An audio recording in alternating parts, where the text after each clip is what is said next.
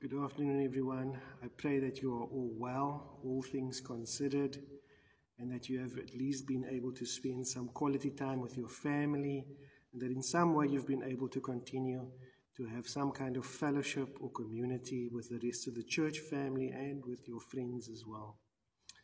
This afternoon, I'd like to share with you some encouragement from my favorite psalm, which is Psalm 23.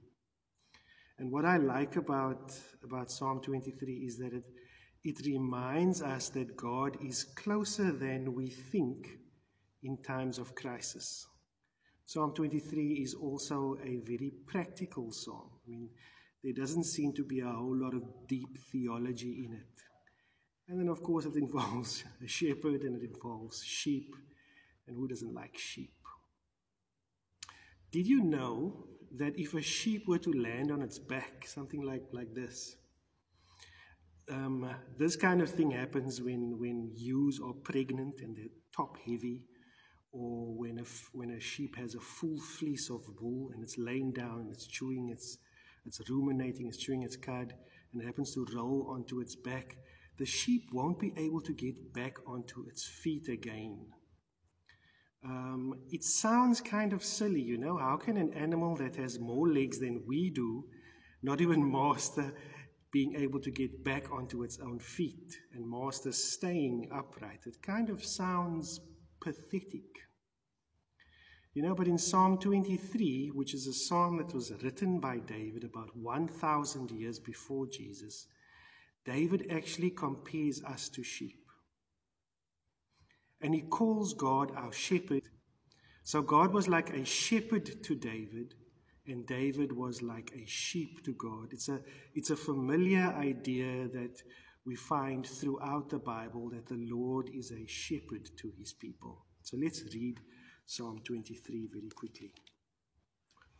The Lord is my shepherd, I shall lack nothing.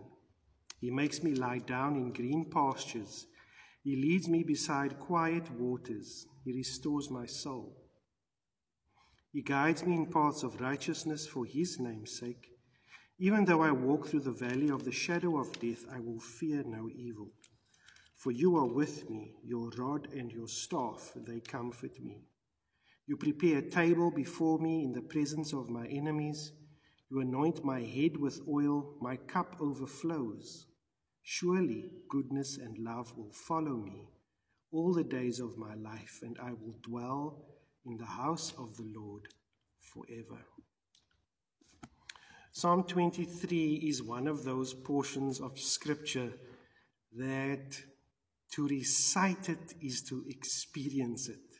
You know, as one scholar wrote, he said, the psalm itself is green pasture.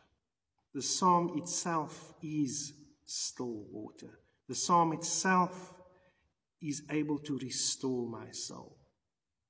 And so when you look at Psalm 23, we see that in the way that David writes, we see that it's very personal.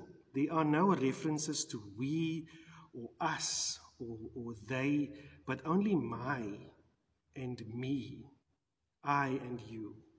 And this is David's testimony, his personal experience with God. And I think it's also very pertinent for the season that we are in, because Psalm 23 speaks of green pastures and still waters, but it also speaks about dark valleys and enemies and adversaries. Well, there's so much that we can draw from this psalm, but I would like us just to focus on one point for the next few minutes. And that one point is this. The shepherd leads the sheep through the valley of the shadow of death. When we look at Psalm 23, we see that in the first 4 verses, David takes this gentle picture and he describes it, this picture of a shepherd with his sheep, and he uses that image to describe the relationship that God has with us and that we have with him.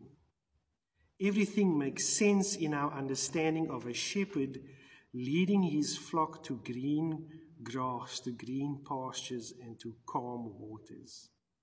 But then you get to verse 4, and it doesn't kind of fit with that picture any longer. Because the valley of the shadow of death then raises thoughts of a dangerous situation where a sheep's life is in jeopardy unless the shepherd is alert and attentive. But then you would ask yourself the question, why would a sheep be going through such a place? And I don't think it's because, in the context of how David is writing here, it's because the sheep has strayed off in sin. I don't think that's the point here, what David is making. Because the shepherd is pictured as someone who's going with the sheep, who's leading the sheep, not snatching him back to the pasture that he left behind. No, the reason that the sheep is going through the valley is because the shepherd led him there. And that then means that the path through this valley of the shadow of death is also one of the paths of righteousness in which God leads. It says there in those verses, He guides me in the right paths. Now the Hebrew word for straight is yashar, and it also means righteous. And He leads us for His name's sake. Even though I walk through the valley of the shadow of death, I will fear no evil, for you are with me. It doesn't make sense that the shepherd would lead his sheep through this valley for no reason. The reason that the shepherd is leading the sheep through this valley is to get to a better place. A place where there is green pasture, a place where there is still water. But the shepherd also knows that this valley has the potential for danger in it. There are predators like wolves, bears, lions that we read about that David encountered who could be hiding in crevices within this valley.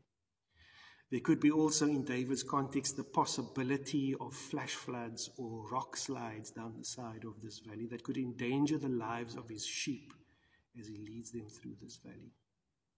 But in spite of such dangers and hazards, he also knows that this is still the best way to take his flock to good country. And so the shepherd, with his rod and his staff, will keep an eye out for any danger that might develop. And so we're going through a valley right now. Not only our city, but our country and the world. And there is risk, there is danger in us doing the things that we ordinarily would be doing. And many of us, as we are going through this time of what we could call a valley season, we have financial challenges. Some of us have challenges at work, challenges with studies. Our relationships at home are taking strain. And so this is our valley moment. But I think that we can take courage from the truth that is presented to us in this psalm. Because the Good Shepherd, our Lord, is leading us through this valley. And we will reach green pastures and quiet waters again. I think that every valley is a pathway to something better. As it says in Psalm 84 and verse 11, no good does the Lord withhold from those who walk uprightly. And this valley isn't good, but the shepherd is good. And the shepherd knows the way.